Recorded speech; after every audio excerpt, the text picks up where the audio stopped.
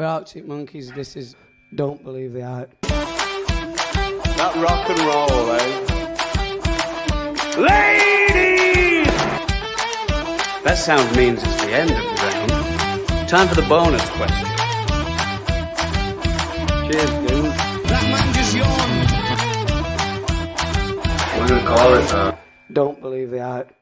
Hello and welcome to Series 2, Episode 3 of Don't Believe the Hype, the weekly show that picks a track from the discography of Arctic Monkeys and talks about it in the minutest of detail. I mean, like nerdy levels of eye-watering detail. That's how deep we go. With me, Nick Lee, and joining me as always, the horizon tries, but it's just not as kind on the eyes as Dan Hall. Hello, Dan. Hello, how are you? I'm can't smile wide enough, mate. It's just Why is that? because we're very close to going and seeing them now. It's Yeah, this is the 11th of counting May. down the days recording-wise, now. So I realised when I was listening back, doing some editing, that I kept saying on the Brian Storm podcast that we were 2 days away from seeing them on that release Oh, date. yeah, But we were. that won't be the case. But I did say it on the Teddy Pickard as well, so people will be like, "This is all bullshit." When are they? But now assume that whatever's happening, we're 2 days away from seeing them. Well, no, when this goes out, we'll have seen them. We will have seen them. This will be the Wednesday after. This will be going out on the whatever that date is. Or it'll be going out a week 11th early. of June, something like that. Subscribers. Well, for the subscribers, they'll be listening to this just before we see them as well. So Subscribers, whoever will, you are, subscribers will have seen them and can report back on the set list because they're they're not time traveling. What are you talking about? Yeah, do we offer that as part of the that's Patreon? Yeah. how it works. That's literally getting stuff that everyone else has to We're wait a actually week to giving- get. That's yeah. the definition of time travel. We're actually giving them access to Arctic Monkeys gigs in the future with our Patreon subscription. And if you don't think that's worth $5, then I don't know what to tell you. Not worth it, yeah. If you want to subscribe, check it out in the episode description, along with all our other links to like, rate, review, subscribe across all platforms and our social media. That would be great. Thank you. But episode 3, we're at it. We're well and truly at it now. What are we chatting about tonight, Dan? We are chatting about a bog standard album track, isn't it? Really, this one, D is for Dangerous. Not sure it's. We've had 2 all-time classics Arctic Monkeys tracks to open this album with, and now this is. I don't know. I'd have always considered it a pretty good one on the album in terms of but not as good as many of the others. I don't know in terms of its place in the fandom. It's not like anyone's ever like, I wish they played D's for Dangerous on this tour. So what would you put it with from the first album? Then would you say this is the you probably this is couldn't see for the lights? I feel like it's above You Probably Couldn't See for the Lights. Okay. I think it's slightly above that. It's more like, I mean, from the figures and the fandom point of view and stuff like that, like Still Take You Home was a surprisingly not listened to song, even though we would regard it as a big one. So this might fall near there, but no, I think it's slightly above. Is it like You Probably? I don't know. Is it what else? What have we got on there? Is it like a Riot Van? Is it like a? Okay, you know what it might be a bit like a. High for you though. For me personally, yeah, but I'm putting myself in the shoes of the whole fandom, not just my particular. Thanks, not just my particular belief. Yeah, I would say it's more like a. What's after Fake Tales on that album? Dancing Shoes. Yeah, it's like a Dancing Shoes. No, it's not that good, is it? No, Yeah, no, it is. Dancing No, it's Shoes, not dancing. It's not as good as it.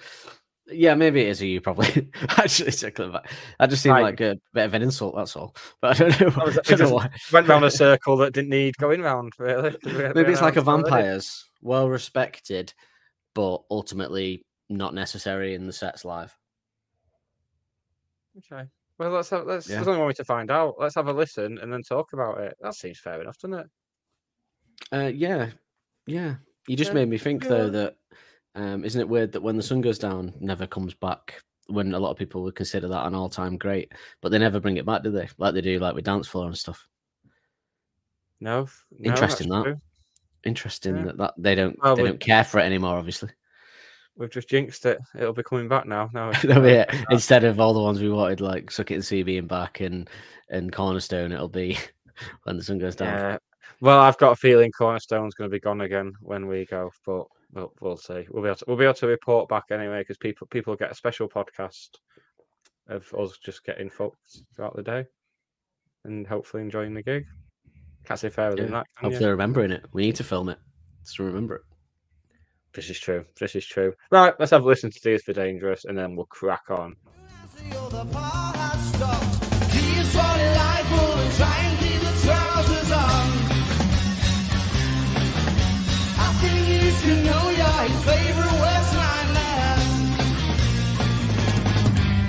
Desperately trying to simulate what it was that was already 3/4 of an hour ago that had led you to be in the position on the brink of a mission, on the brink of an episode.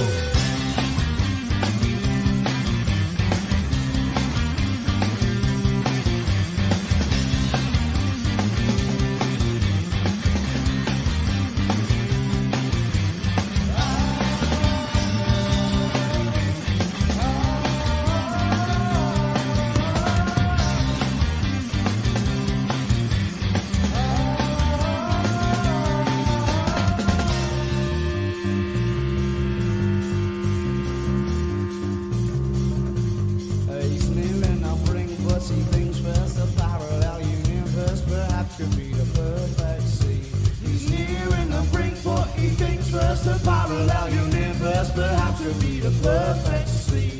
He's nearing the brink, but he thinks first a parallel universe perhaps could be the perfect scene. He's nearing the brink, but he thinks first a parallel. I think you should know you're his favorite worst nightmare.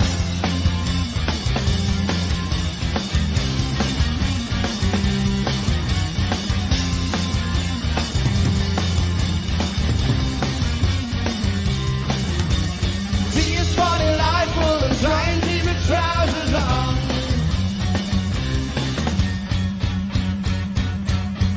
You should know you're his favorite worst nightmare. There we go. Live at the Apollo again. Live at the Like, coming Apollo. back Yeah. out. You clipped it up differently there. We were still like in the background. There, I you know, don't know why it did that. I'll be honest with you. I I'm realised not halfway really through. sure I thought, why oh, good job I didn't take my pants off like normal. that- Oh, you didn't? I assumed you were behind there. Well, maybe Traffic you'll never. light, You'll never know. It could be. Yeah, I feel like because you asked me to say what it equates to on the first album, it made me sound quite negative about the song. But I actually quite like the song. To be fair, Yeah. for what it is, I've got nothing I against. don't think it's negative to say it's an album track because it is by definition an album track. No, but I don't know if it was like I don't know. I don't want to. It's just not. We've just covered Brian Stone with Teddy Picker. That's why it might seem like a kind of step. I think Step down. if you were to ask me for my favourite album tracks off this album, I'd be saying "Do Me a Favor," 505, "If You Were There, Beware." You know what I mean? They're Reading. I'd probably go. The album tracks. Well, so non-single tracks. Oh yeah. These Were Dangerous wouldn't be in my top. Anywhere near my top, unfortunately. But yeah, Again, second half bangers. Again, second half of the album bangers. this is it. There's always that. The first album's kind of first side's always the kind of the more commercially side. Would you say? Is that fair Yeah. to say? I suppose. Yeah, the single. The sellable side, apart from obviously some exceptions, but then yeah, the B sides are always of the vinyls are always the more juicier, a bit more meat on the bones, perhaps, and none more so ever than in this. Save a couple than in this album, yeah. But yeah, but we have just covered two big hits, and that's probably why this one feels a little bit different than the first two. It will do, yeah. It just feel different. Yeah. Let's get well, it'll feel even more different when we get to the all new information action ratio as well. 'Cause I'm still calling it all new. We're 3 weeks into it. We said it's 5. still all We new. said by First Adolescent was when you had to stop saying it after that. That's fair enough then, isn't that's it? fine. Yeah.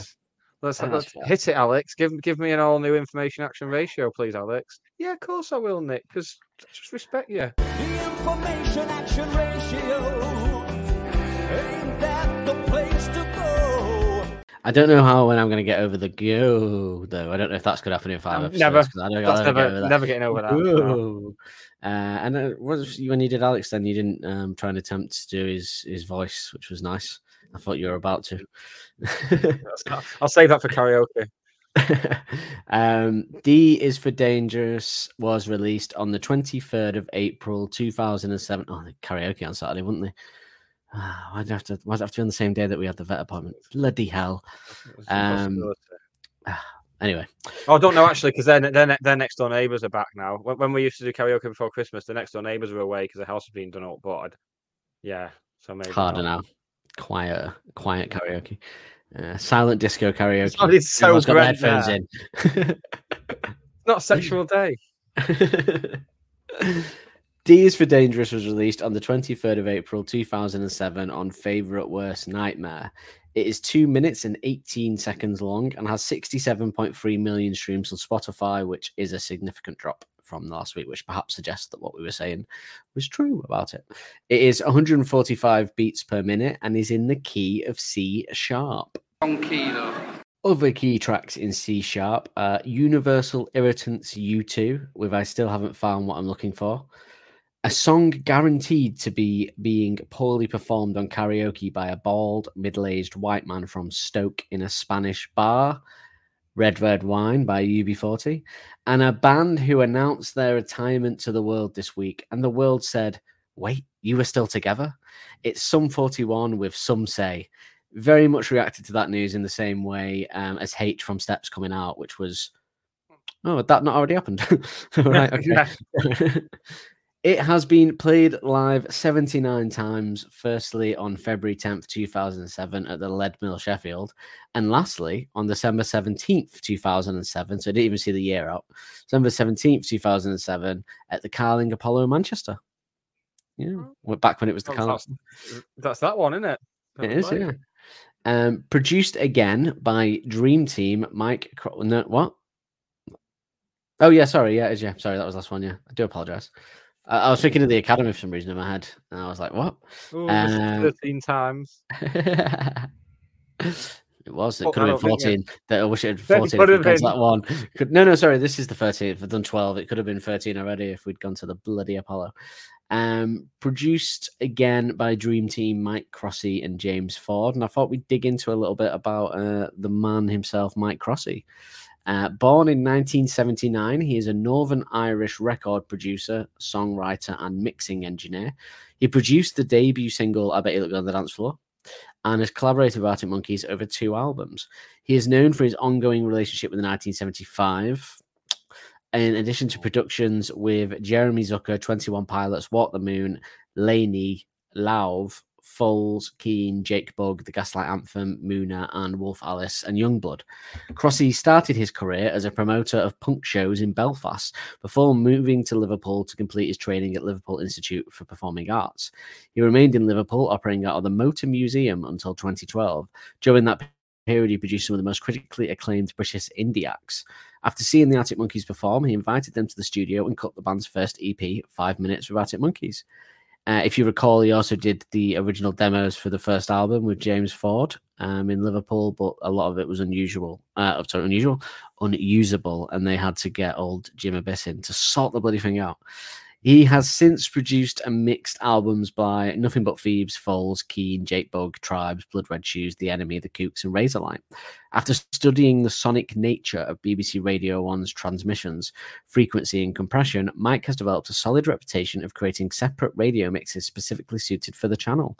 He has done so for acts such as the Black Keys, friend of the band. Then moving to London in 2012, he embarked on an ambitious year. He mixed the acclaimed Ben Howard album Every Kingdom and Two Door Cinema Club's sophomore Beacon. Working with a young Nottingham songwriter, Jake Bugg, turns out he wasn't a fucking songwriter, was he? Working with young Nottingham songwriter Jake Bugg, Crossy produced and mixed the singer's eponymous debut album, Jake Bugg, which was certified platinum in the UK. The album was a commercial and critical success, receiving a 9 out of 10 in NME and an 8.1 out of 100 on Metacritic. Is a very good album, that first Jake Bugg album, to be fair. Yes. He produced Manchester Act, the 1975 self-titled debut album. Manchester band, isn't it? Like it's like what the place on the way to like Macclesfield is where they live, isn't Yeah, it? Like Wilmslow. Apocalypse. There's enough shit Wilmslow, Manchester bands without adding another one to the list. I mean, yeah, Wilmslow isn't Manchester band, is it? It's not the real Manchester. The American band, the Gaslight Anthem's fifth album, Get Hurt, a band that I like a little bit, and the track "The Judge" of 21 Pilots. That was very Partridge. It's a good band. And the track "The Judge" off of 21 Pilots' fourth studio album, Blurry Face.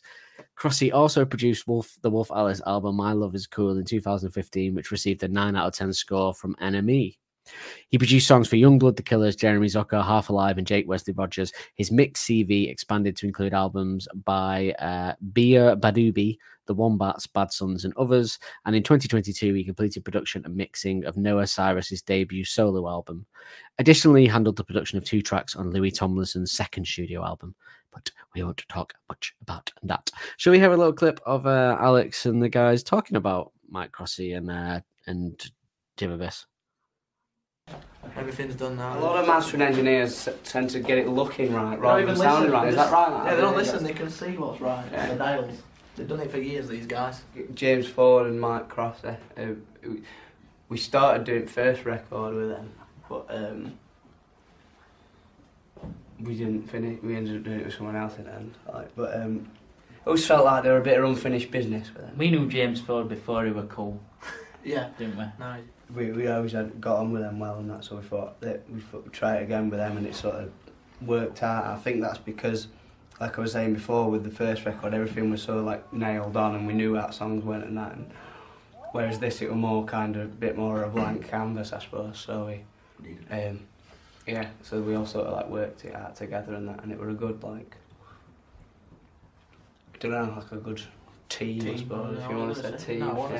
Now, I think that was the day they were NME. doing something. What do you?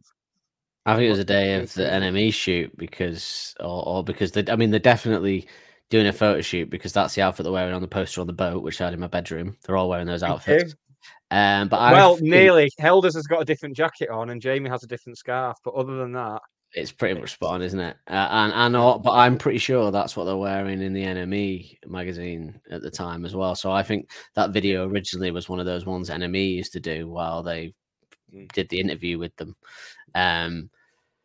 I'll have a look. I've got every NME magazine somewhere in a bin bag, so with Arctic Monkeys on. So, but yeah, I think pretty sure that was that day. I like at the start of that it's clearly he's taking the piss out of Matt. Like, what? How important is the mixing engineers to the process, isn't it, Matthew? Oh, great. The full clip of that is excellent, actually. If you type in, I actually just typed in Mike Crossy Arctic Monkeys into YouTube to see what came up for that. So if you type that in, you'll get the video up and fill your boots. It's a cool little interview. Weird. Quite very funny. Shall we do some reviews of this song?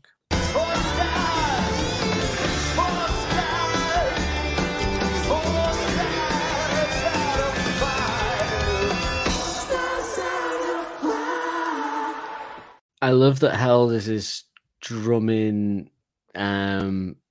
sort of changes when he does the Tranquility based stuff to the point where he's he kind of does his head shaking to the side while he plays. Like, that's his thing with that.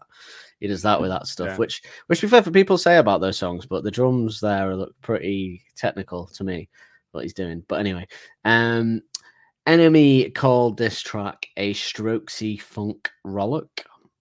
And Uncut said, what comes across even clearer on Nightmare than the debut is the sheer groove power of this band, the life swagger of Teddy Picker, the swinging hi-hats and low-rider bass of D is for Dangerous, which goes back to the funk outfit Judan Suki that Turner and drummer Matt Helders operated in parallel with the fledgling Arctics, of course, with the Reverend John Misty.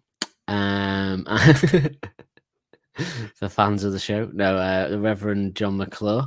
They were in Helders and Alex were in a band with him, Judan Suki, which I think if you listen to this clip from them, you'll kind of see what they mean by relating D's for Dangerous to this, I think. Absolutely will.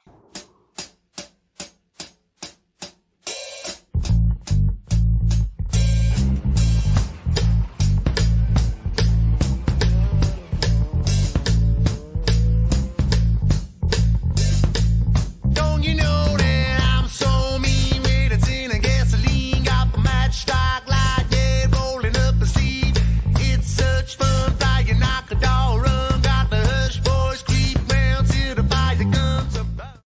that. What? Yeah, that was the song that sounded the most like relatable, and I loved that. Was a fan video that someone made. So for people listening, you can't see that. Someone's basically made a music video on like a computer game, I assume. And 2003. for it. Well, Yeah, quite impressive actually. I'll say that actually. It's very much what I would call a low budget version of the Californication video. That's how I would describe that for people that can't see it. Yeah, pretty much. Nailed it. But yeah, that does sound like kind of, it's the kind of funky, groovy bass with the sort of accompanying drums. Yeah, that's very similar. IGN also did a review of this track, saying that it has chicken scratch guitars and a rough-hewn sense of angst and unrest permeate Days for Dangerous, a wild and woolly spelling lesson for the jaded and dejected. And back to Enemy again, but this time for the greatest song list, where they placed Days for Dangerous at number 55, saying an agile call and response vocal trade between Turner and Helders slams head on into this straight up indie banger. Boosted by snapping percussion and a zigzagging bass line, it's deceptively raunchy, and the band embraced the intensity of it all with aplomb. Bit quite high, that, isn't it? 55 for Yeah, I'm surprised at that. Maybe, I don't know. Actually, I'm trying to think. No, this list does have Tranquility in it, I think. I don't know if it was pre-car, but it has Tranquility in it, I'm pretty sure. So maybe that's, but still quite high. I don't know. Yeah, I'd say for what it is. But yeah, what do you think? So what you haven't said really what you think of this track? We're very much still in first album territory musically. I think Yes, a little bit I would heavier. agree. But as we discussed before, it's not one of the album tracks I'd pick out to play, but that's just because of some of the strong album tracks that we've got in the second half. But yes, a good little tune. No, I've very much enjoyed looking around for a live version of it, because obviously there wasn't too much, but it's just one of those songs that is what it is as well. There's no messing about with it. When they performed it live, it's been just the same as this. It's not stuck around long enough to evolve or anything. It's very much a product of its time. Yeah, it is. Yeah, I'll just confirm, by the way, that the Enemy greatest list that we use is pre the car, but it's up to Tranquility. So it's just, it hasn't got the current new 10 tracks in it, but it has got all the B-sides and tracks up to that point in time. Yeah, no, I would agree. I think sort of, yeah, it's like very funky, like we said. The funk might fracture your nose, as Helder's drum kit would suggest. Very much a Nick and Matt driven song, isn't it? Mm-hmm. Like it's that kind of their song, really. There's not much.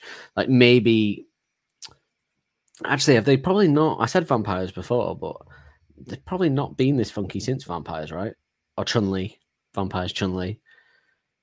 Yes. Which actually, in hindsight, Chun-Li is very Judan Suki-esque, actually, isn't it?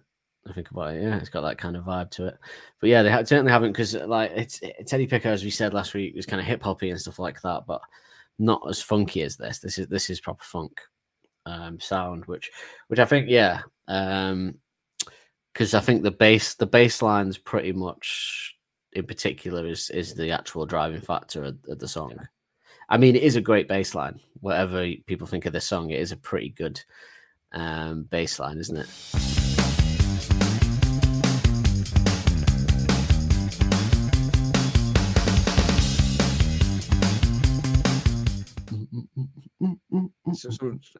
Nick's setting his stall out nice and early. Yeah, he already did a pretty epic Brian Storm bass song, and then Teddy Picker, good bass line for some, amazing bass line apparently. Yeah, as we found last week, yeah. But 2 reviews it was.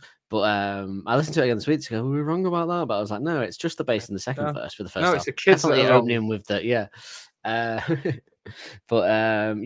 this one in particular is like his kind of tune. I imagine he must have brought the bass line to the table first for this, because I don't know what else would have started the song.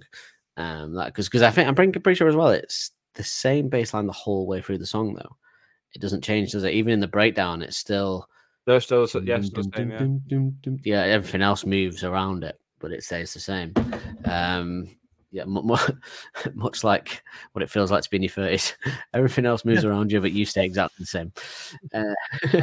Sometimes I feel like that. You know, that Spice Girls video, that Two Become One, where they're just in the streets and everything's like going Yeah. at full speed. That's how I feel sometimes. Yeah, very popular style of music video that back then, wasn't it? There's another one where it's just loads of cars. Was it Ronan Keating or someone like that, or someone else singing in it? So yeah, very popular that back in the day. Ronan Keating singing like he's got bread in his mouth, as he always does. On a roller coaster.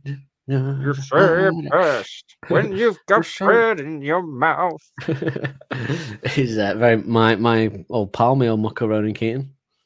Me and him shared space on a song, haven't we? So, have I told that story? I think so. No. Oh, Ronan Keating, famously in the Holt household, Ronan Keating came to my primary school to record a song for a New Year's Eve show, and they had us as a choir singing alongside him. But well done. But they must have seen me, and for some reason they went, "Oh, film him doing it." And then when we watched the live broadcast, Mum's got it on tape somewhere. We watched the live broadcast on New Year's Eve. There's a bit where Ronan Keating's singing, and in the middle of him singing, his face fades into my face. Oh, what a day! Oh my word! How have you never told me this before? We need this. I know, I need to find it. So yeah, it's me singing in the choir, me and Ronan doing a duet. It looks like if you watch it, like the way they edited it, fucking Ebony and Ivory over it. But we were in perfect harmony actually. But yeah, it was yeah. So me and Ronan Keating have that at least, you know, if nothing else. And I've got a connection with Ronan Keating as well because I've watched at least 2 episodes of the One Show that he's hosted. So between us, I have a second connection because my cousin gigs around Manchester in a band doing covers and stuff like that. That's like his job, and he had a meeting with Boyzone about going. I'm not sure what happened actually. I never asked. He had a meeting with Boyzone about going on tour with them as their guitarist for a reunion tour. I'm not sure really what happened there, but yeah, I should find out actually. Or like he did do a couple. He did do a gig with them. Reunion, is it? I know he did one gig with them, but yeah. Well, moving on. Moving on. I feel like he's come up. He came up last week as well. He came up on the Matt Helder's birthday podcast, but I edited it out. He came up. He came up and then never came down. That's what it said on the pathologist certificate. I love not only the hip hoppiness of the drums, but that kind of like crisp sound they have again. I am loving the production sound of the drums on this album so far. Actually, when you listen to it, and like I said last James week, Ford just walked in and gone, right, well, this is the first thing to go up. Yeah, well, in that interview, he said, didn't he, Alex, then about how they focus a lot on the drums and different drum sequences and odds and that. And I know Helder's has said that before. So, but that, yeah, the actual sound of them was like just like the start of Teddy Picker sound on this carries into this. And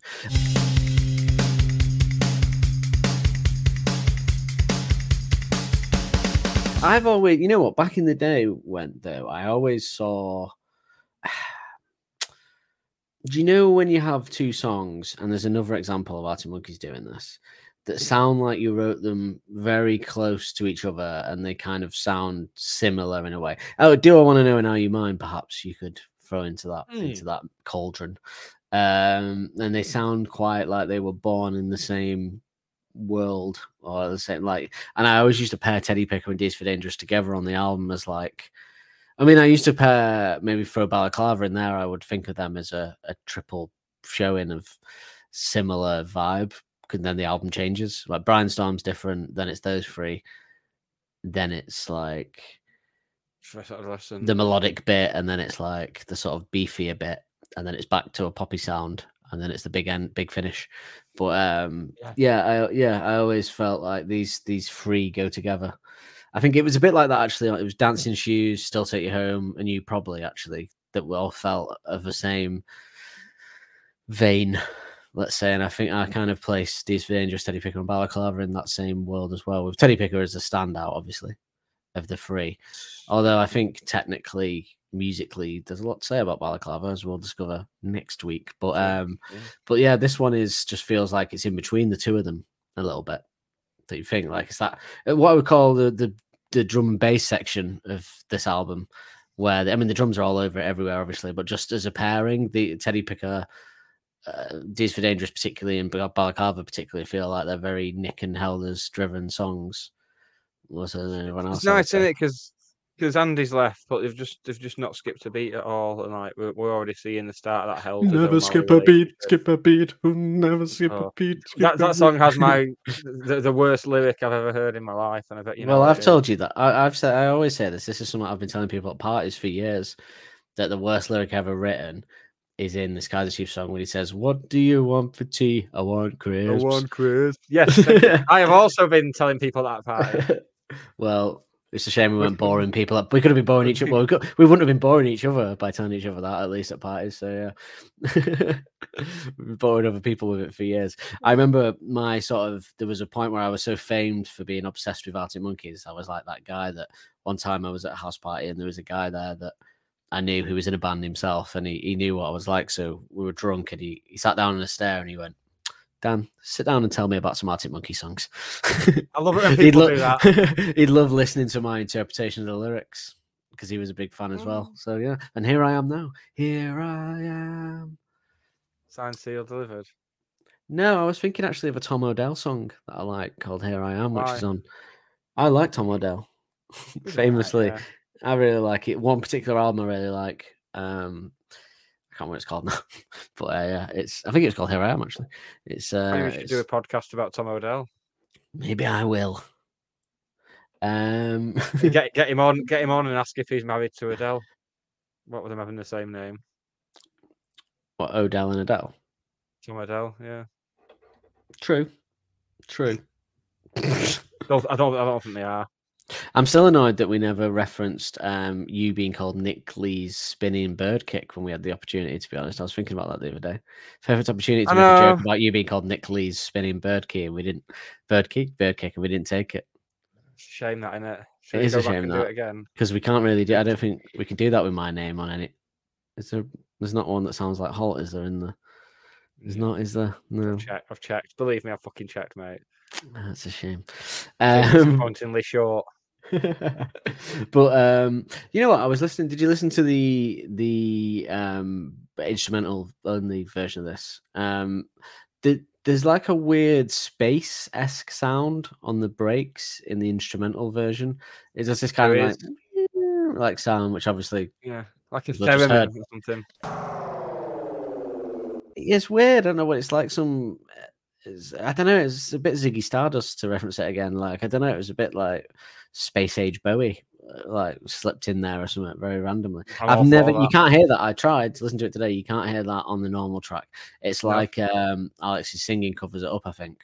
Like some of those things that you get when you don't, which is actually good. I actually used to really love when we get to it, the Fluorescent Adolescent demo. You can hear a lot more of Jamie's guitar, what he's playing, and it's very nice indeed. I think sometimes some of those and probably for the best when songs are mixed, because they should be in a certain way, but sometimes those lovely bits of guitar can get lost in the mixing, I find.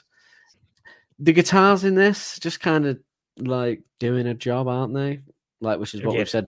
Nothing complex. Have you referenced it being first album made before, didn't you? And its simplistic approach is what I would say. And last week when we said about the drums, do you like the drums in Brainstorm mirroring the guitar? Sorry, 2 weeks ago. This is mirroring the bass almost, the guitar, isn't it? Because it's just going at ding ding ding ding ding ding ding ding ding ding.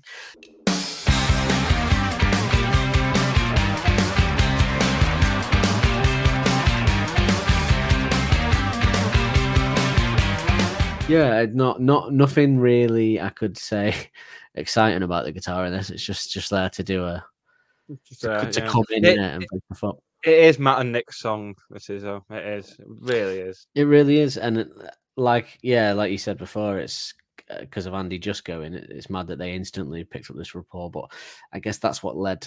One of the contributing factors that led to them deciding to get rid of old Andy was because they instantly had a connection with Nick. Obviously, yeah. If they hadn't had that connection, they probably would have got him back. Have you? Yeah, same name, isn't it? It is the same name. And we both have heads. Same name, both heads. Both own a bass. Both own a bass, yeah. I'd say he owns more than one. James, I mean, if he doesn't, and he I'm can play it. fucking shoddy. Yeah, that's. I mean, that's the major thing. Yeah. Yeah, he's. But other than that, yeah, exactly the same. But yeah, it was again, we said you probably. The guitars are almost like a you probably. Blah blah blah. Yeah. This Similar kind sound of as well, yeah. similar dueling guitars, but doing slightly different things. Like very simple. Yeah, it is very first album. This song, isn't it? It's a bit of a hangover, I think, isn't it? That, but it does sound very different. It's a different sound, but it's that. I think it's just that simplicity. I think that's on there. But It sounds close enough to the first album, but I still don't think any newcomers would assume it was from the first album. I think you can it still tell exists in this space that the second album exists in. Yeah. You can tell, especially when you hear it after. It fits. There's nothing about it that doesn't fit as the third song. It makes complete sense as the song after Teddy Picker, like in many ways. But yeah, I think when you're breaking it down like we do on this, though, when you listen to it, that's when you notice that it is very simple first album-y, yeah, just with a different kind of, because they've got different effects, different instruments, different production values. It makes it sound very different, and obviously they've upped the game a little bit. That's it. With the first album, it does feel very much like a band playing in a room, and obviously it's all the better for it. That's one of the key components of its success. But at the same time, yeah, it feels like they've stepped up a level. Yeah, this feels like a bit more. A lot of this feels like a band playing in a room, but a better room.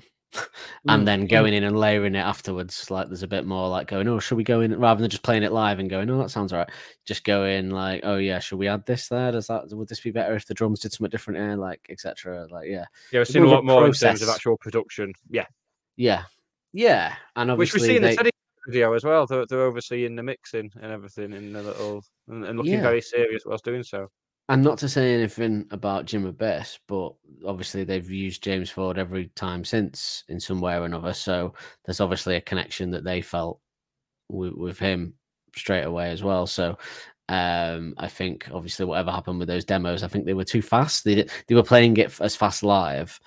And I think because it was such a going to be such a big album, Domino like shit themselves and like, we need to get someone in that's like a legend of the industry, like an old hand to come in and make sure this is right. Because if we fuck this up, it's going to be a disaster. So I think they all learnt things from that maybe, and then they've come back and done a proper job here, proper job, and have continued to. Maybe that's it. Maybe he's developed as a producer as they've developed as a band, and it's all kind of. I wish they'd done like I'd love to see a documentary about like the making of AM. I'd love to be in that room with when they were like making stuff sound like hip hoppy and trying all these different effects on it, and that it must have been fascinating in this studio in LA. Like, yeah, God, what a dream! Josh Homme that's the album That's the album I'd most like a documentary of, I think. That and Humbug, I think, because Humbug, we kind of got a little mini documentary, the Suck It and See one that's out there. But the Humbug, just to see what the fuck that was like in some house in the ranch near Joshua Tree out in the desert in California with Josh Homme and all those guys. I mean, yeah, fascinating stuff. But like, it must have been mental. But yeah, I think AM as well would be. It's amazing. AM was so big, you would think, I don't know. It feels like people do that years later, like like you get like Bowie documentaries and stuff now about it and stuff like that. Like people do it later on, but then I don't know. There will be footage because there must have been footage from them recorded and stuff. They did one for Tranquility, didn't they? They did, yeah. I think with AM they kind of, I don't know. It was like one of those. Mind you, they did for Tranquility, they kept that very under wraps for very specific marketing reasons, I reckon, from Domino. But yeah, let's put the gigs out first before people hear this. yeah. Let's get the gigs sold out. Yeah, which they did, and it worked famously. But yeah, I don't have a lot to say on the guitars on this, to be honest. That they almost seem like they're just not as relevant in the song, which is probably the first time I would ever say that about an Arctic Monkeys song. Because there's not even like a solo out, is there? There's not even like a moment where I go, oh, yeah, but that guitar bit was very good. They're literally just coming in and out for the choruses and the end, playing the same as the bass. Very simple. Very simple. Yeah. Although, you know what? I do love that. I had a question about it. That which is a lot like the Teddy Picker solo sound and sound they'll use later in this album, actually. Although I did have a question about this, right? Because when I listened to the instrumental version, that sounds like it's coming from a guitar going.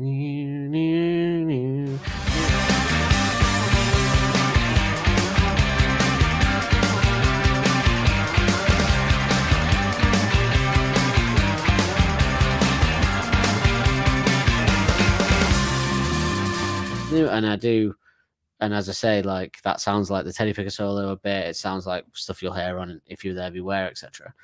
But on the actual main track, I was always sure it was a backing vocal of Helder's going, and it does sound like that when you listen to the proper track. But when you listen to it with the lyrics taken out, it just sounds like a guitar doing it. So I don't know if it's both.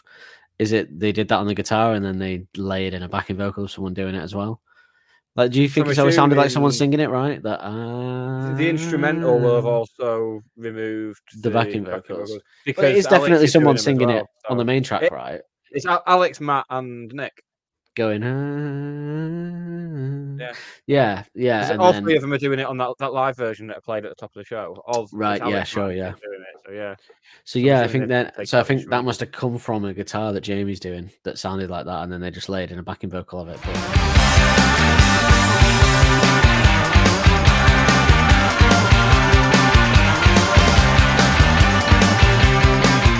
Yeah, it sounds cool without them actually doing the backing vocal and just hearing it on the guitar though. The bass again in the breakdown, just the same obviously, but it works really well in that way. When it drops down to it on its own and doing that, and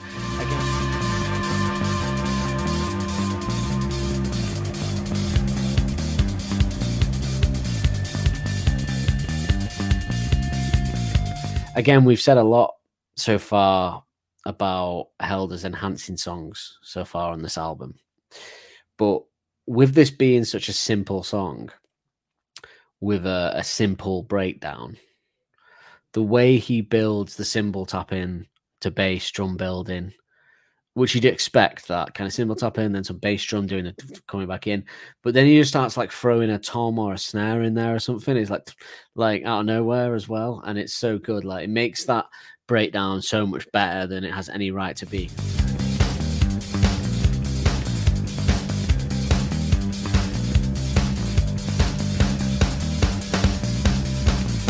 It's essentially just the same bass riff, just building back in with Alex singing the same line, but that extra drum, I don't know, it just adds a lot to the actual. And again, very hip hop, very hip hop, very rap, that kind of sound. But yeah, the way it builds back in though did really remind me of Vampires, because it does that kind of, the end before it goes back to the doom, doom, doom, doom, doom, doom, and the drums, because the drums kind of do that thing that he does on this to get back in. Very similar in style of that, I think.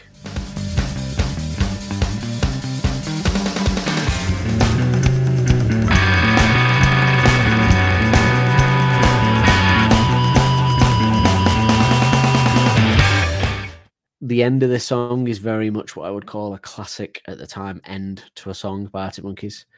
Yeah, that kind of dun, dun, dun, dun, dun, dun. That kind of like doing that stubborn riff that just then leaves it hanging. They do that a lot during this.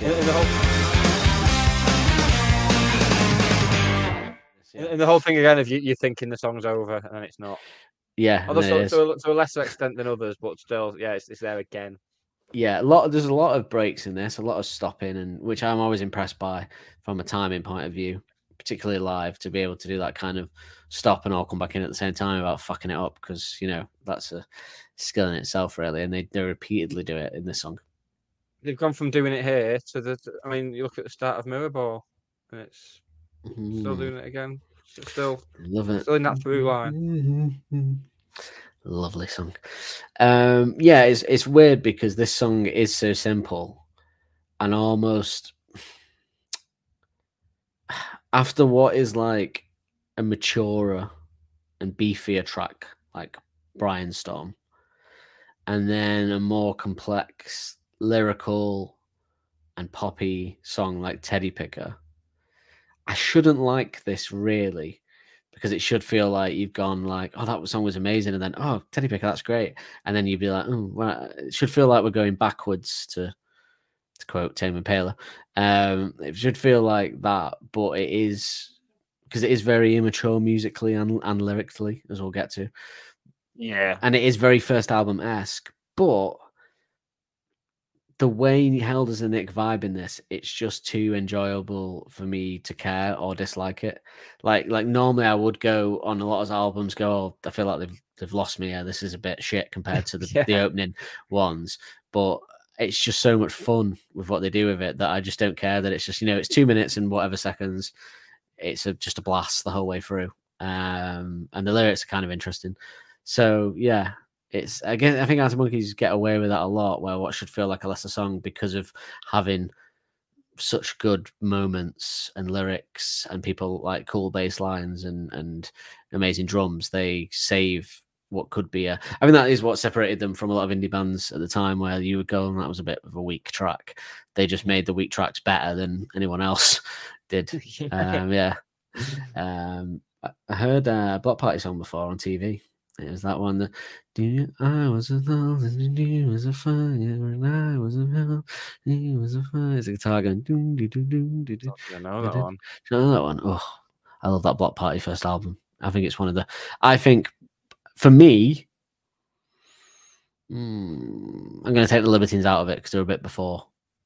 But for me, apart from whatever people say I am, I think that first Block Party album might be the second best album of that whole era, because it was phenomenal musically. The drummer is the only other drummer that I would hold up there with Helders of the time, certainly.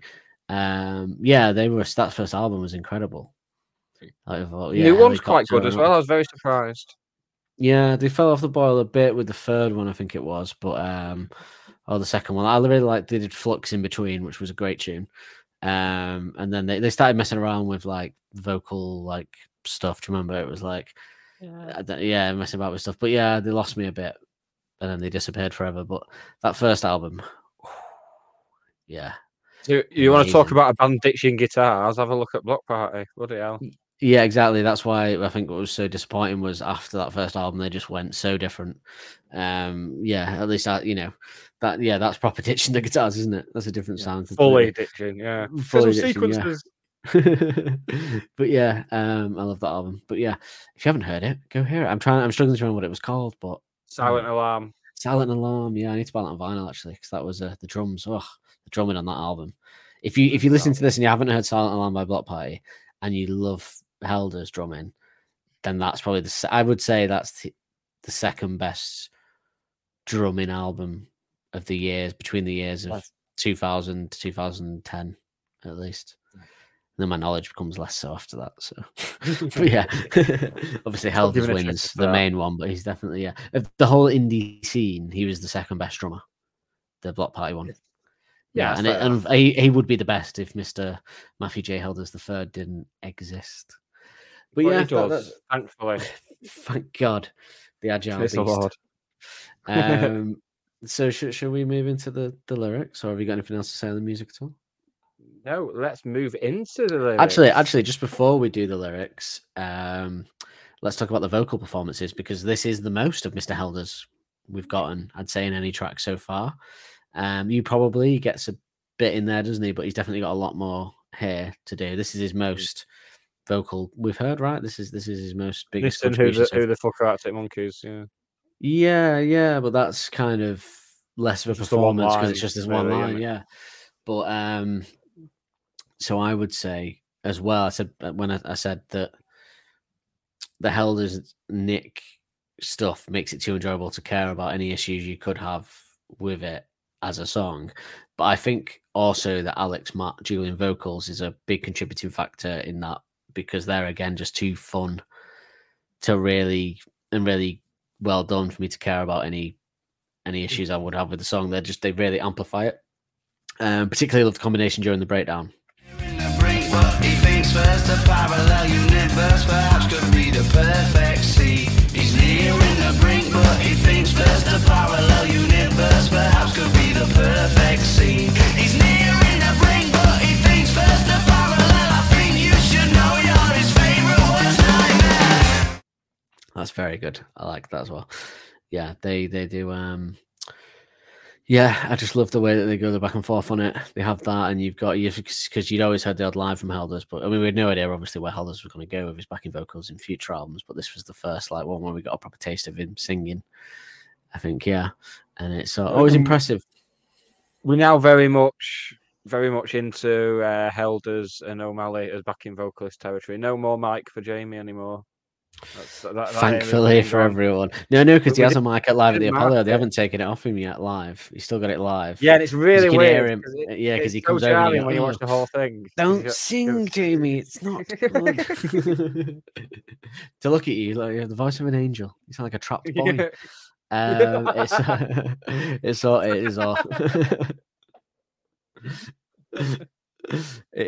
is awful. But yeah, he's definitely not on the recordings, thankfully. But do you reckon next time? Maybe I reckon he was thankful for it. He probably don't want to.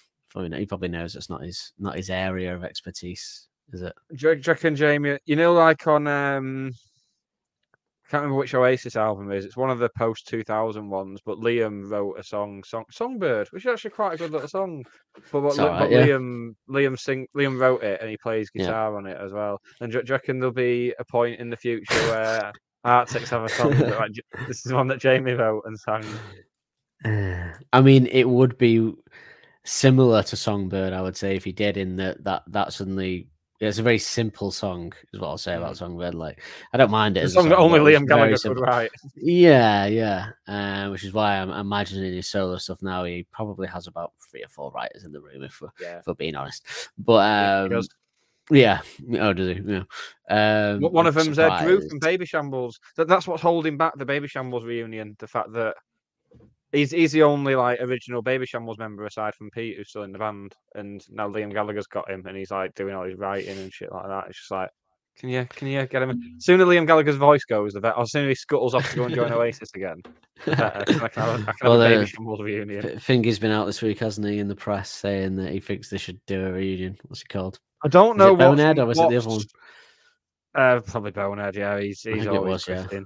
Is it? I don't know what's more interminable, the constant clamour for a reunion or the constant teasing of a reunion. They both annoy me. Yeah. I don't know. Do you think Liam Faith and the Cortinas? He's like, please don't get together. We want to keep our audience. Yeah. If they do a full tour, they'll be fucked for 2 years. Do a full tour in an album, won't they? Yeah. But yeah, so this song is slightly metaphorical and fantastical. I wanted to ask you before we delved into it, which is a feature that we'll be doing more and more as time goes by. But what have you always gathered this song to be about? Originally, I just thought it was sexual shenanigans. But then about 6 or 7 years ago, I picked up this album again. And I think it's Andy leaving. What? I was never expecting that. Yeah. So you think there's 2 songs on this album about Andy leaving then? Yes. So the protagonist is trying to navigate his way through a difficult situation, but can't work out the best way to do it. Knows what he wants to say. Too scared to voice said thoughts. And in the chorus, it implies that the protagonist is his own favourite worst nightmare. He's been stuck in a cycle of guilt and fear. Yes, that is also what Genius, similar to what Genius think about it when I had a brief look. Now, I completely disagree, and I think it. Well, I think it's. I still think it's probably sexual shenanigans. We're getting double meanings now. It's happening. Well, Alex said in an interview, D's for Dangerous is like a fantasy of having done the deed and you need to escape the surrounding you've been led to, but it's more just a fantasy about it knowing you haven't actually done it. Leave Before the Lights Come On Volume 2. Well, it's more because Leave Before the Lights Come On is about reflecting on how you shouldn't have done it because you've ruined it. I think this is more you've had a one-night stand and then you want to leave straight away. It's a different, like, Leave Before the Lights Come On is a bit more romantic in the sense that you wish you hadn't ruined a potential relationship by shagging too early. Whereas this is just about having a one-night stand and then wanting to get the hell out of there as quickly as possible because you just like, I don't want to be here anymore. I wasn't expecting you to say that. I thought you'd be, we might be slightly different in that you with it, but I was never expecting you to say you thought it was about Andy. It's gonna be fascinating now. This is amped up. It's got off a gear.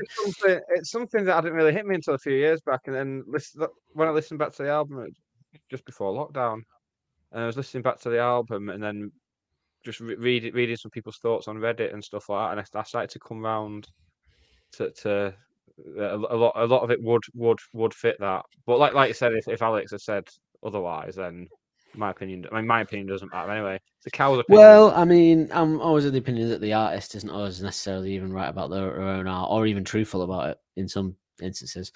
But I would say that I understand why people would think that, because some of the lyrics about escaping, much like another track on this album that is about 100% about Andy leaving. Yes. It's about, but I would also suggest that some of the lines would be an odd way to describe that particular scenario. But let's have a look. Let's go through it. I've always loved the fact that I've always had the same interpretation of it, which is that one. I've always loved about how it's about something as simple as wanting to get away from somebody you've slept with, but not knowing how to maneuver yourself out of that situation. But then he puts it in like an almost like a 1984 dystopian setting or something, is how I've always seen it. He puts it in this, like he said, fantastical, like this fantastical escape that you have to get away from, using that as like a metaphor for, for example, he knew what he wanted to say, but he didn't know how to word it. The dirty little Herbert was seeking an escape, but the place was well guarded. Like the place was well guarded as a metaphor for her presence, almost expecting you to stay. As putting it like the place was well guarded. I've always liked that as a line. So I know how you could obviously equate that to Andy. He knew what he wanted to say, but he didn't know how to word it. How dirty little Herbert, bit of an odd line, negates that. Yeah, it wouldn't be given that the split was kind of tinged with awkwardness on all sides by the sound of it. From what's said about it since then, they're not going to go calling him a dirty little Herbert. Well, Herbert is, for anyone that doesn't know the slang of that, if he wasn't from the UK, perhaps, who's just inferred what it means from the way he sings it. Bugger. Well, Herbert, it's a mild form of abuse, meaning a silly or dim-witted person. The origin of this term seems to be that it was derived from the name Herbert, which meant bright. It was used in the very direct opposite to mean dumb. But he uses it more cheekily than that, like it is in a sexual way, isn't it? Very similar to kind of like Sexy Little Swine, isn't it? Actually, exactly. That's exactly what I've Sexy Little Swine. Or the Dirty Little Herbert is a little bit grimier, I'd say. And the Sexy Little Swine is very cheeky, and Dirty Little Herbert's a little bit like, "Ooh, you're cheeky," but yeah. Dirty Little Herbert is what you would have said if like a woman was out walking, like a hardy northern elderly woman, who's seen some shit, she's lived through the war and that, and she'd be walking along a country lane and someone would be in his car. He's like, "Excuse me, have you got directions?" And when he moved the map away, his penis would be out. And she'd say, "Oh, get away, you dirty little Herbert," and trot him with a shopping bag. It's an extreme case, but yeah. Well, I wasn't, before you said that, I was going to say that it's very much looking back on some of the shameful antics that we brought up about myself in my early to mid 20s. Dirty Little Herbert would be a good way of describing how I was. Yeah, but then you compared it to, well, moving away from it. Like, there's not going to be many more bringing up of that, I think, after a certain point. I think we'll be all right. The B side of this album, in particular, I think it won't come up much. I'll get a jingle ready. There might be a couple, and there's definitely a B side that would bring it up. But it's. I mean, you've then made it more voyeur, sexual pervert. But it's kind of like you dirty little bit. It's more like Sexy Little Swine's like more of a sort of you sexy little swine, but Dirty Little Herbert's like sort of like, "Oh, you dirty." It's kind of like the Steptoe, in it, "You dirty old man." That kind of dirty old man. You dirty old man, which is a very hip and happening young reference for the young listeners there. Steptoe and Son. Fuck me. It's not even a reference for our generation. Dad's Army next. Oh no.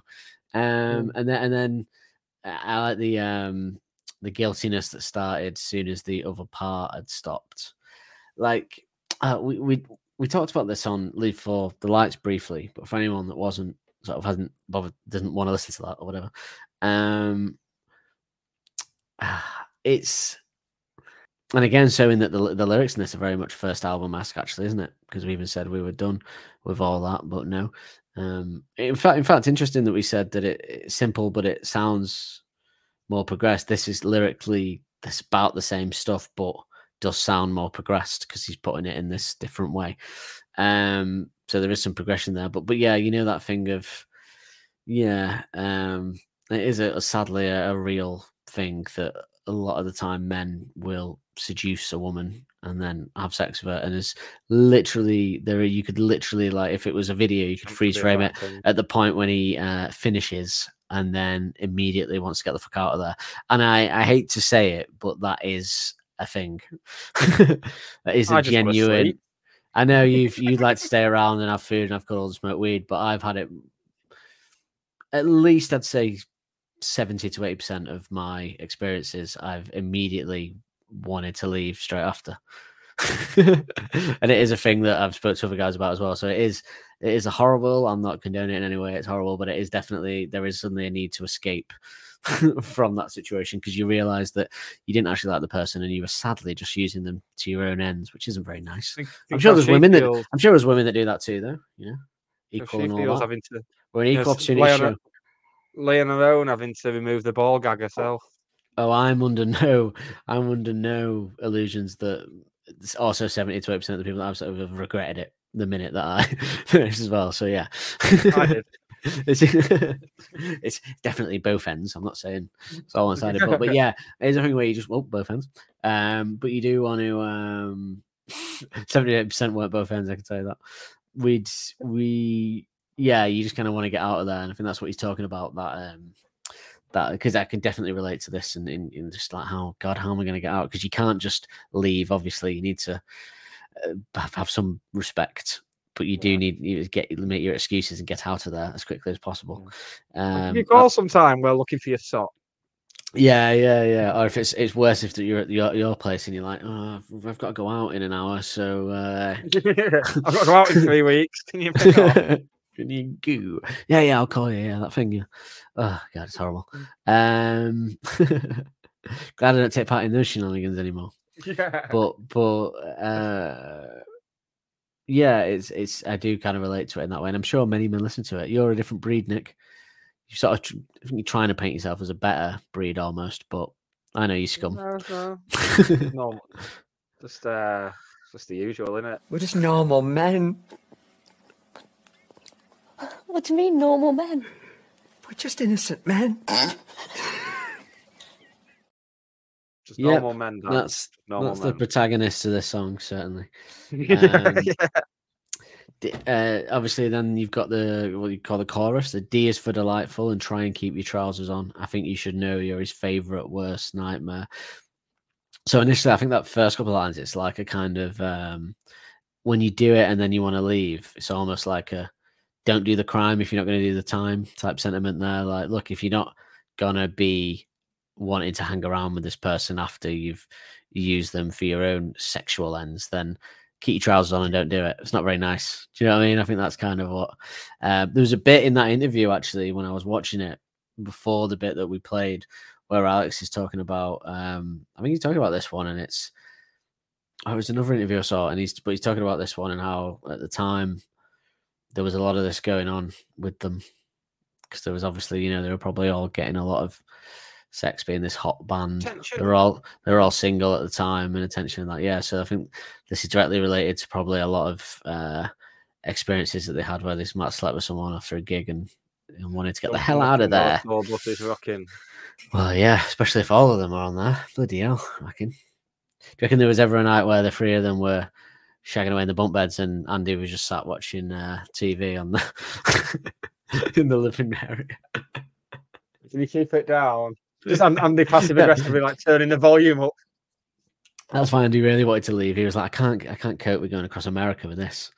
I was shagging. Like fucking zoo animals. I'm sure he got his fair share. He was in still women always love bass players. That's a famous thing, isn't it? They do love the bass player. So yeah, they want to slap at a bass player. Told me. I've got a little bonus round for you, mate. While we're on the lyrics, you've just hit on the exact lyric that has Oh. prompted the bonus round. So that, Go on that then. sound can only mean one thing. That sound means it's the end of the round. Time for the bonus question. Is it should I? Is it something to do with the title of the album and the lyrics? So should I just say before you do it then? The title, obviously, favorite worst nightmare, being in this lyric. So that is one big thing about this song as well, is it does have what I would say is a cracking album title in the lyrics, and obviously it's an oxymoron, which is when two opposing words, opposite words, are put together. So, and a good example of a famous album title in that would be Definitely Maybe. Would be an example of probably the most famous oxymoron-esque album. That's not your bonus round, is it? I was thinking then. Oh. Right. I know what your bonus round is going to be. We're going to have to get my thinking cap on. Take my batteries out, my mysticism, and put my thinking cap on. Do you really know what the bonus round's going to be? So yes, obviously. Let's explain. We should explain more about the title, I think. Oh, before we sorry, do. mate. But I did. What I would guess this bonus round is going to be, and I could be wrong, but I would guess that it's going to be songs that feature the album titles in the song. And you're gonna Ron Howard going, that's the name of the show. But definitely, yeah, sorry, definitely maybe. But what I like is in the song, it's to call her his favorite worst nightmare. So again, so true as well when you're in that situation. Like, she's his favorite worst nightmare. He loves to have sex, but then he wants to leave when it's over because he doesn't really like her. So, yeah, that kind of use, favorite worst nightmare. What a great line to describe it. But also,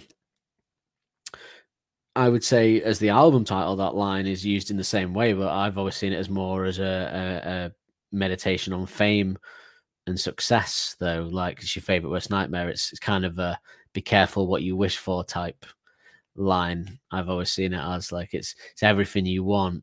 It's everything I want, but it's also got its drawbacks, and it's my worst nightmare, but it's my favorite worst nightmare. You know, because it's fame, success, money, being in a band, everything you want, but then you've got all the negative stuff that they talk about on this album, particularly in the second half, along with it as well. And perhaps it was very much Andy's favorite worst nightmare, or maybe he's not. Maybe he's just his worst nightmare, actually. Favorite about it.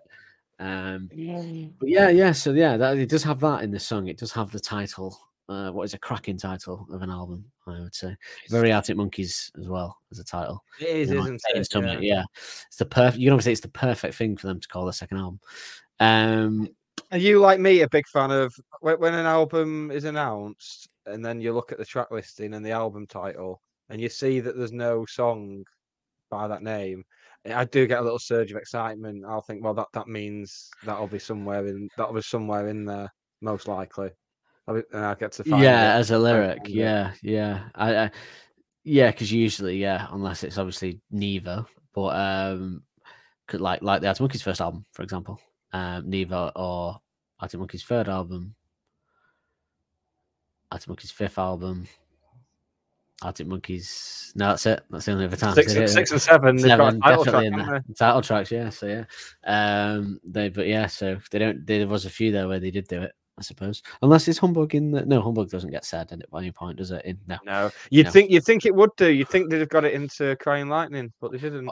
Although weirdly, 3 and 4 have similar titles that lead on from one another. They almost mean the same thing. Yes. Yeah. Which we'll get to. But yeah, go on then. Give me you might want to play the jingle again because the interlude period there. That sound means it's the end of the round. Time for the bonus question. So, while we're on the subject of album titles that come from a song on the album, there's 2 albums I've got in mind. They are 2 of the biggest selling albums of all time and 2 of the most critically acclaimed albums of all time.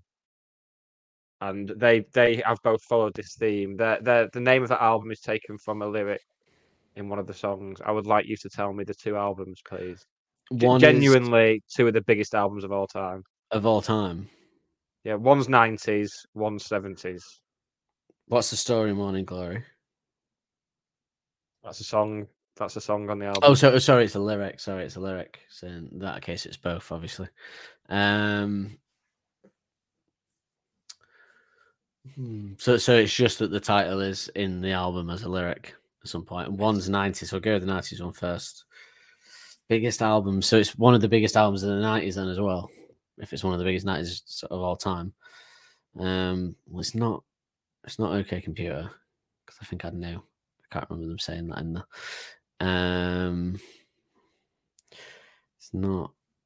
It's not an Oasis album. Yeah. Oh. In fact, it's just one album. Having looked, it's just one album that I can think of. So scrap the 70s one. It's just the 90s one. What did you think the 70s one was? I made a massive error with the 70s one because based on the version of it I've listened to, it was a Dark Side of the Moon by Pink Floyd, but there is a track called Dark Side of the Moon on it. I'm used to the live version that I listened to where that wasn't on it, but so forget that. It's just the 90s one of the biggest albums of all time. Like the move, the album for a whole subculture and movement. I'd say. So it's Nirvana. I'm trying to think which track it is that's got the lyric in it now. No, I can't think what track it is. It's Nevermind, which features in Smells Like Teen Spirit. Yes, it does feature in Smells Like Teen Spirit, doesn't it? I knew it was Nevermind, but I couldn't think which track it would be.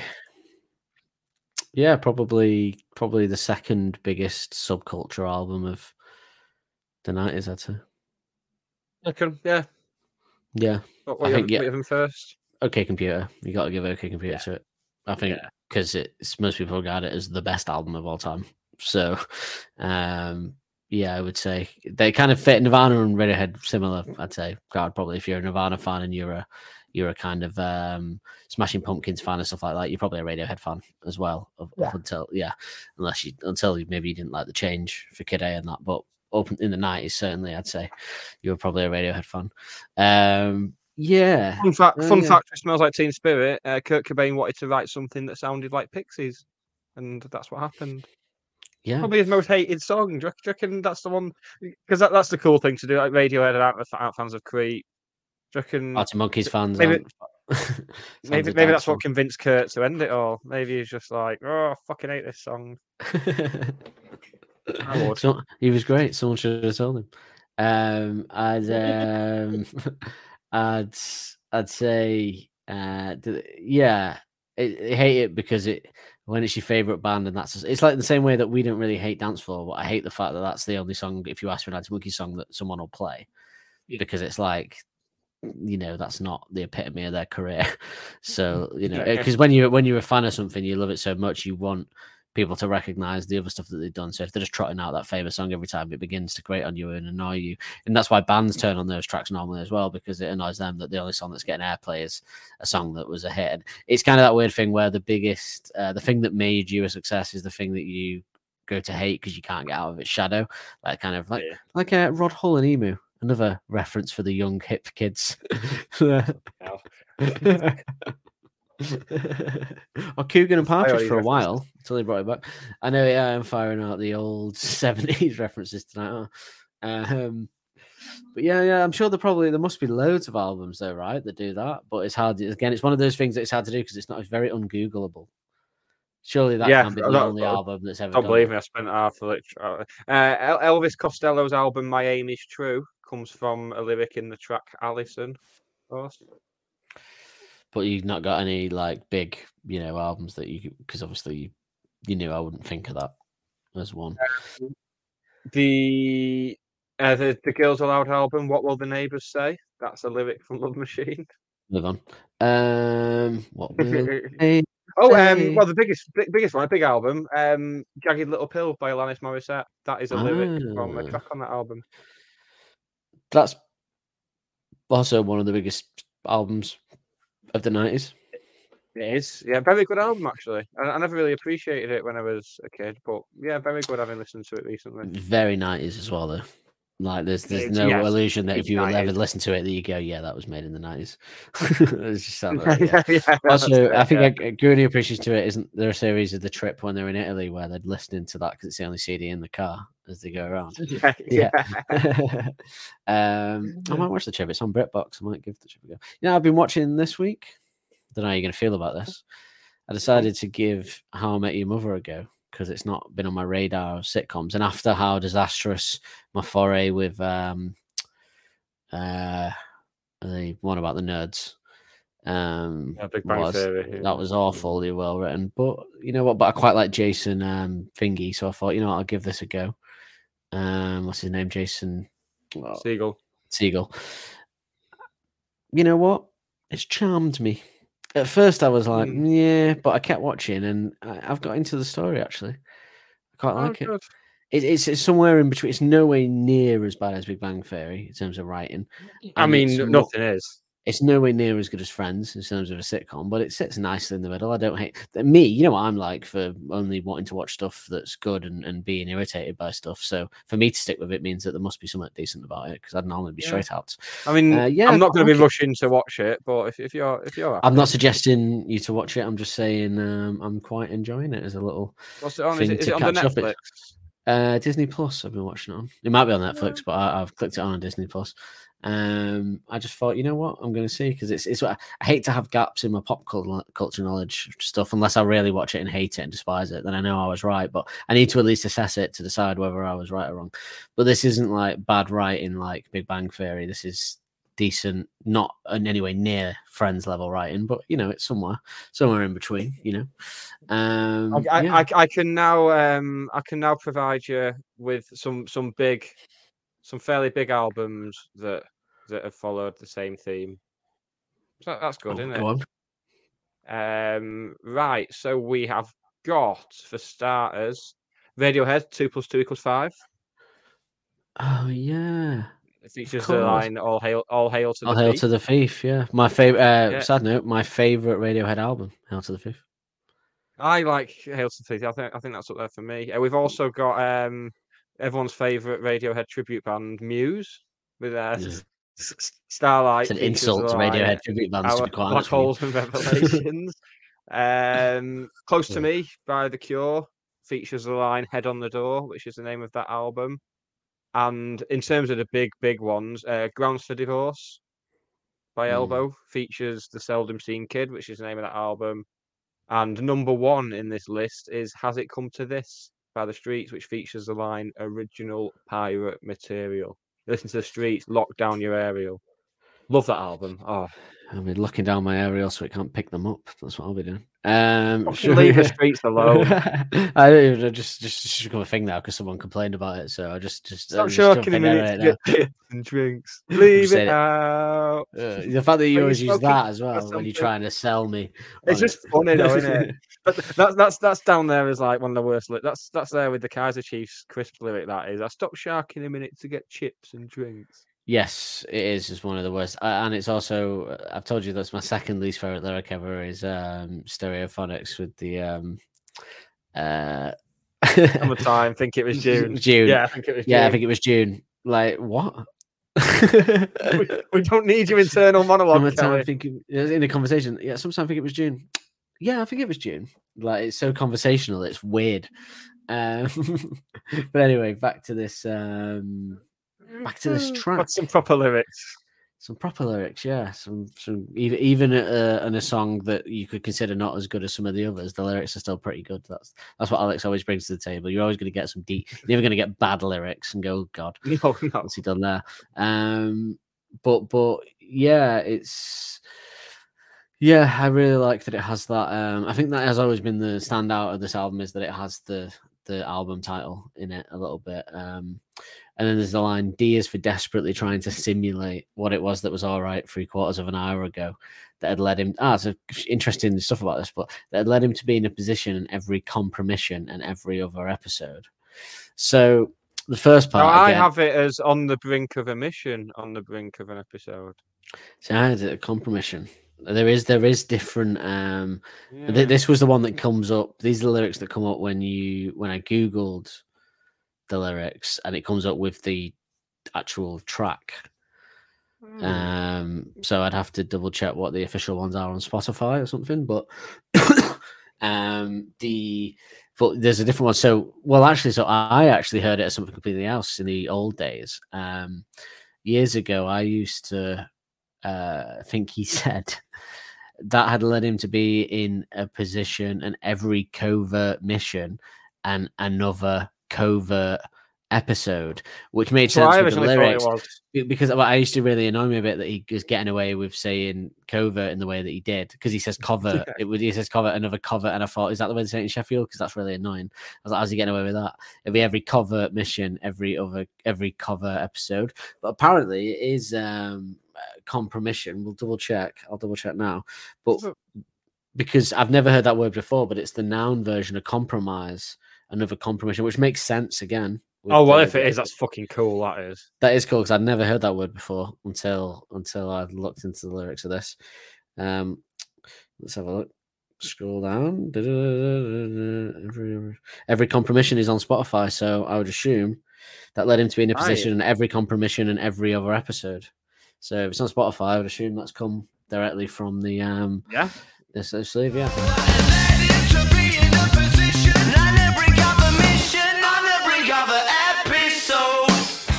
So again, the first part of that, it's so true that it was all right 3/4 of an hour ago. That it was all right to do this when you were horny 45 minutes ago, but now that you finished, which is funny that that's the time frame for it as well, probably more accurate than you'd like to admit. But now that you finished, it's suddenly a problem. Like, and every time you do it, it leads you into similar situations. But yeah, what a great word, compromission, to slip in there. Compromission. I'm going to be using every other episode. The noun of compromise, which I never knew existed until then. Because I did used to really think it was covert for years. That wasn't until like today that I thought that. I found out ages ago it wasn't that, but I did used to think it was covert. But he said covert, and then I was like, not sure how I feel about you saying covert. Like, is he doing it just to make it work in the song and get away with it? Because that's annoying. It turns out it was all right. The reason we can't hear it is it's a word that we didn't know existed, and in his accent, if it's a word that you actually don't, it's actually a taste of what we always say. Like, it must be a taste of what it's like to be foreign and listen to it and not quite get what he's saying because you don't know those words. So it's even harder to figure out what he's saying. We don't know that word, and we heard something completely different. So there you go. But I like it when I had that word attached to someone unknown's face. Got in with you, even the every compromission. Yeah, I do like that word. But it's always nice when we find out a different lyric that it was, and it's better.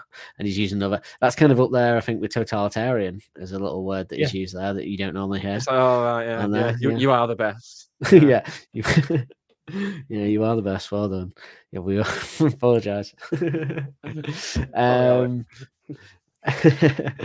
He's and then he says he's nearing the brink, but he thinks first the parallel universe perhaps could be the perfect scene. It's a cool line, isn't it? That nearing the brink. This adds to that kind of fantastical dystopian world, I'd say, with kind of using the word brink and parallel universes and stuff. So it's like he's nearing giving up his escape, but like realizes he can go into a parallel universe where this didn't happen, and this would be perfect. Often do. Which is obviously entirely fantastical and basically a really inventive way of saying I regret this and wish I could be anywhere else. But what a genius way to put it instead. Yeah, and very on brand now, ahead of its time. Parallel universes and stuff, very on brand at the moment, aren't they? Yeah. Very, very tranquility as well. The idea of a parallel universe. Yeah, very sci-fi before he went full sci-fi. Yeah, full sci-fi. By the way, speaking of the to hop back to Teddy Picker this week, I saw a trailer before for a new Wes Anderson film, which looks excellent. It's got everyone in it. Steve Carell, everyone's in it. About a meteor, a town where meteors hit regularly, or something like that. And it said directed a story by Wes Anderson and Roman Coppola. So they're still buzzing together, working together. So there you go, the Teddy Picker director. So yeah, but you know those genius lyrics, like it's weird because I was going to say how ridiculous those lyrics were, but you see, it's funny because you've put it as it possibly being about Andy as an interpretation of yours, which is completely valid because art is subjective. But theirs was like they thought the song was about your girlfriend being like this and wanting to get away from it, which I thought was an odd take from it. I don't think that comes across at all in any way for me. That it could be about a girl that you're actually with. I think it's very clearly about sexual encounter rather than a It's lust relationship. rather than a relationship. Yeah. Yeah, I don't think you would ever think it's about like a girl that you just want to get out of that relationship with. I don't think. I don't hear No, that. Anyway. I'm not seeing that at all. Isn't it funny that although Herbert, Dirty Little Herbert, isn't a phrase that we would have ever really heard, because we'd heard like someone being, "Oh, you little swine," and he just adds the sexy, but I've never heard anyone going, "Oh, you dirty little Herbert" or something before. But instantly knew, not really, but I instantly knew from the way he says it in the song that it meant some kind of dirty sexual, like you little dirty cheeky, you've had a little one night stand, you little dirty bugger. You know, that's just how I inferred it without knowing really what it was. Like I'd heard Herbert, but I'd always used Herbert used as like he's a bit of a Herbert, bit of an oddball. You know, I hadn't really used not as like a sexual thing. But it's interesting. Do you not think Dirty Little Herbert would fit so nicely into Fluorescent Adolescent somewhere? Yeah. I mean, because that is about similar. Well, you know, nostalgic look at your sexual past, which that'll be a song where my past will come up again. I feel as I'm trading in my everything for a Mechadobber. I always wonder. I can't wait to get to the episode. We won't talk about it now, but I'll just bring it up. I can't wait to. I wonder what foreign listeners think of what a Mechadobber is. I'd love to hear some interpretations of that. What that line means if you don't know. I mean, obviously we live in a Googleable world now, but like maybe when it first came out, at least you couldn't readily find stuff out as easily, perhaps. But like if Mechadobber, like it's like that. Yeah, that is proper British, maybe even Northern, more like working class, isn't it? It's not like I mean, I think it's kind of become a pretty wide obscure thing now, reference though, anyway. It's quite an obscure reference, and then they've willfully made it even more obscure. Specific brand reference as well. Yeah, you got paid for that. Off the neck of lads. Well, it's not worked out well for them, has it? No, it's not. There used to be one at Password. I think the lyrics in this are again. It's weird. They're simple, but also kind of clever. So it gets away with it, much like the actual song itself. The lyrics are perfect for the song because they're very first album-esque, but just a little bit better. So they get away with slipping it in there, I'd say. And just as metaphorical as the last one in many ways. And the next one is another metaphorical song.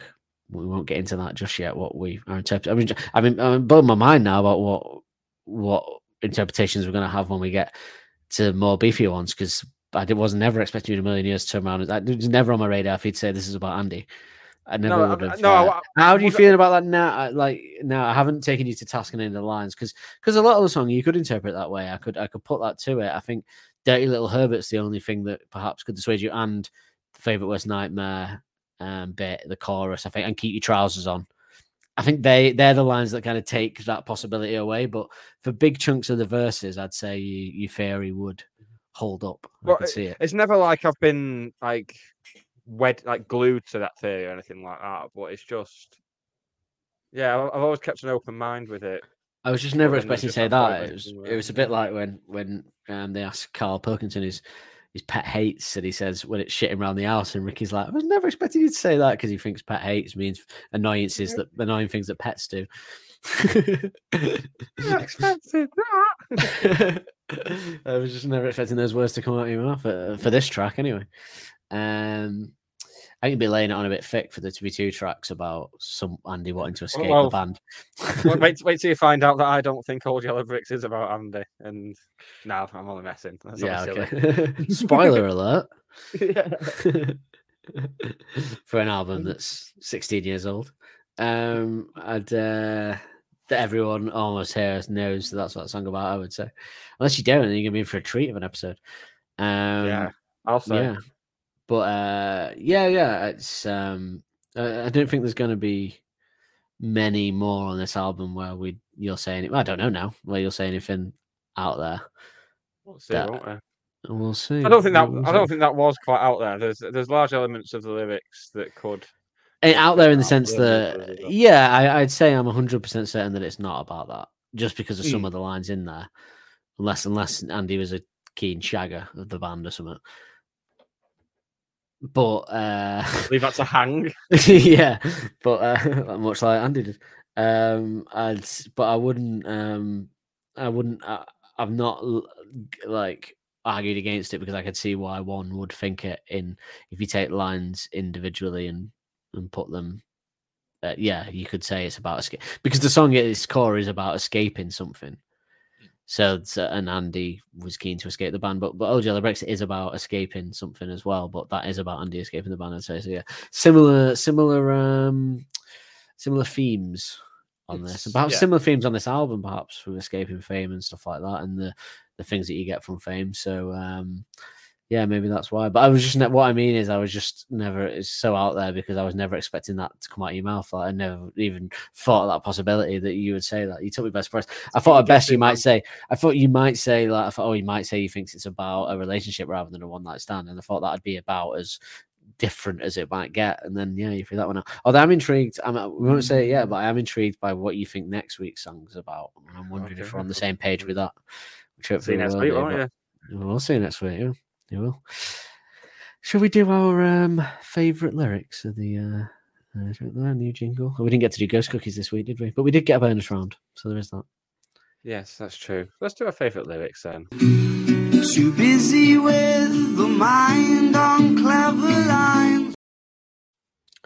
I think it has to be for me. I think you should know you're his favourite worst nightmare because it's probably the best line in the song, and they used it for the title of the album. So yes, same. Although honourable mention for Compromission now.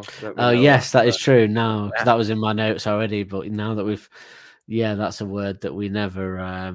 We should read just to check because I'm assuming it. I looked up and it said the noun of compromise. So, we'll just look it up now. It's not even a word. Oh wow. According to this, yes, this was a bad idea looking this up because it's changed it all. Well, delegation of a dispute to arbiters, delegation of the right to elect one or more persons, the act of or action of jeopardizing. Oh, there we go. A mutual agreement as well. So yes, but also the act of jeopardizing one's morals or ethical principles would apply as well in terms of you using someone for sex and then wanting to bin them off straight away would to discard them straight away would also be that. So yeah, actually even better actually now. I mean, at first it said something about delegation, a dispute to arbiters which means you owe money to someone, right? So I was a bit at first like, unless he's talking about a prostitute now, is he? But this song's actually about Alex not wanting to pay a prostitute. You heard it here first. But yeah, you shouldn't have to. Shall we do our favorite musical moment then? Bad sounds in your ear that make you get up and down. I love Alex's hair in that clip because it's just before he goes to comb back in it. He has to comb it back because it's fell forward. Ugh. Sexy man. Do you think that's the best he ever looked? Was that Glastonbury? Because I love the outfit as well. It all worked, all tailored to an inch of his life. I've got a feeling he's going to rival that this Glastonbury. Oh, you think? I'm a bit unsure because he's been wearing, like we were saying before, like sort of charity shop put together esque look. It's probably very expensive clothes, but like just kind of like oversized blazers over blue jeans with a shirt tucked in. So I don't know if because the thing with that time, the AM and all that, it was very they were very their look was very much part of what they were doing, wasn't it? Like that Tuck It and See AM time. So I feel like he really wanted to look his best at that Glastonbury, and he really did. Whereas I feel like this time it'll be more like just go out there and do what we do, lads.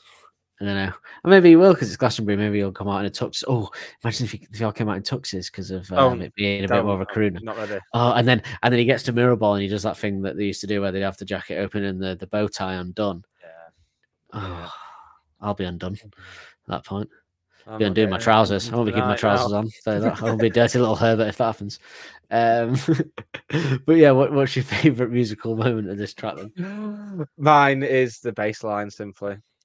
Love it. Yes, I have to agree. It's the great bass line. It runs the whole track. Shout out to the drum build up in the breakdown though. But yeah, you can't beat that. Can't beat that bass line. Can't beat a bit of bass line. It's another 1970s reference there. I'm full of them tonight. On for the kids. and now it's just a generic 70s reference. I mean, I feel like only certain people from our generation would get those references. So the fact that anyone listening, we know we've got listeners in other countries as well that are a lot younger than us, so they're going to be lost here. So if you want to Google all those references, feel free, but don't waste your time too much watching Steptoe and Son. And to do a list every episode, like a little précis of all the all the opposite of a Zeitgeist tape. Yeah. Actually, just showing all the references you don't need to know. Yeah, bit of a Bullseye, Steptoe and Son, and there was another one somewhere that I did tonight, which was an old fucking reference as well. I can't remember what it was now. But yeah, I think this track is it's a simple one. It's a first album-esque, but a bit better. But it's also it vibes. It's fun. It's cool to listen to. I love listening to it. And I never skip it. I never go, I don't want to listen to it. That's the main thing. It is a fun little tune. It's a fun little tune. I love how they're singing in it, and it's got some good lyrics, some accurate lyrics. And the album title in it is the best lyrics. So yeah. What else? All beautiful. Yeah. What could you ask for?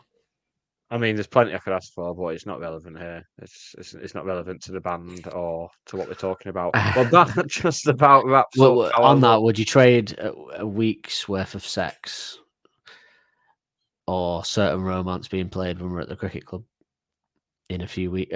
We'll listen to this, it will have passed, but for us now, it's a few weeks away. Let me have the sex first, and then we'll talk. That wasn't a come on. What do you mean? You want me to have sex with you for a week and then we'll talk about something? Let me have it. I mean, I'd be more. You can't have both. That's the whole point of that. You can't do that because someone can't offer you this or that at gunpoint, and then you go, "Well, let me try that first. And if I don't like it, I'll do the other one." That's the exact opposite of the scenario. You got to pick now. See how I feel after the fish cakes. It's off the table. If you have the sex, they're not going to play a certain romance 100% at the cricket club. But they were going to. But because you chose the sex, they're not now going to do it. It was on the sheet, but they just cross it out and do "Are You Mine" instead. If they play certain romance at the gig, that might lead to sex. The renewed state, the heightened state of euphoria I'll be in might lead to me to just throwing away social convention and just going, "Make love to me, somebody, anybody." Very much what I used to do when Rage Against the Machine came on in the clubs back in the day. Okay. That went in weirder places than I expected it to, but there's a lot of what you've said tonight. So yeah, I guess we're there. You threw it away, mate. Full of surprises all night. Oh God. Well, yeah, full of surprises. That's not bad. Well, this just about wraps up our look at Album 2, Track 3, D is for Dangerous. We will be back same time next week. But with what, Dan? Well, Nick, are you going to bother to record all of next week's podcast with me? Or will you be running off over next door's garden before the hour is done like usual? I hope you don't, because it's time for yet another funky track laden with metaphorical lyrics that has an ending just as pleasurable as its start. We'll be able to boast of the day of the most flawless podcast of all time as we put on our balaclavas. I really, it's weird because I would say these two tracks are what you would not normally think of as the better parts of this album, but I really like listening to them though. And the next week's as well, I really enjoy listening to Balaclava as a song. Like, there's just something really fun about it. I think I prefer Balaclava to D is for Dangerous. I think I do prefer it. Yeah. On contrast, I listened to it after this. Yeah, I'd say 100%, but there's a lot more going on with the guitars and stuff as well, obviously, and and very bit more technical musically as well, almost. But yeah, I just think they're both not like up there with what you would say on the album, but I just love listening to them both. Though I would never skip them. Put it that way. Yeah, never skip them. I think there's going to be a few. I think it's going to be tough nailing down favorite musical moment and favorite lyric for that one. It's ramping up. We'll see. Oh, excellent. Right, that's about it for this week then. We will see you next week. Say goodbye to the nice people, Dan. Goodbye.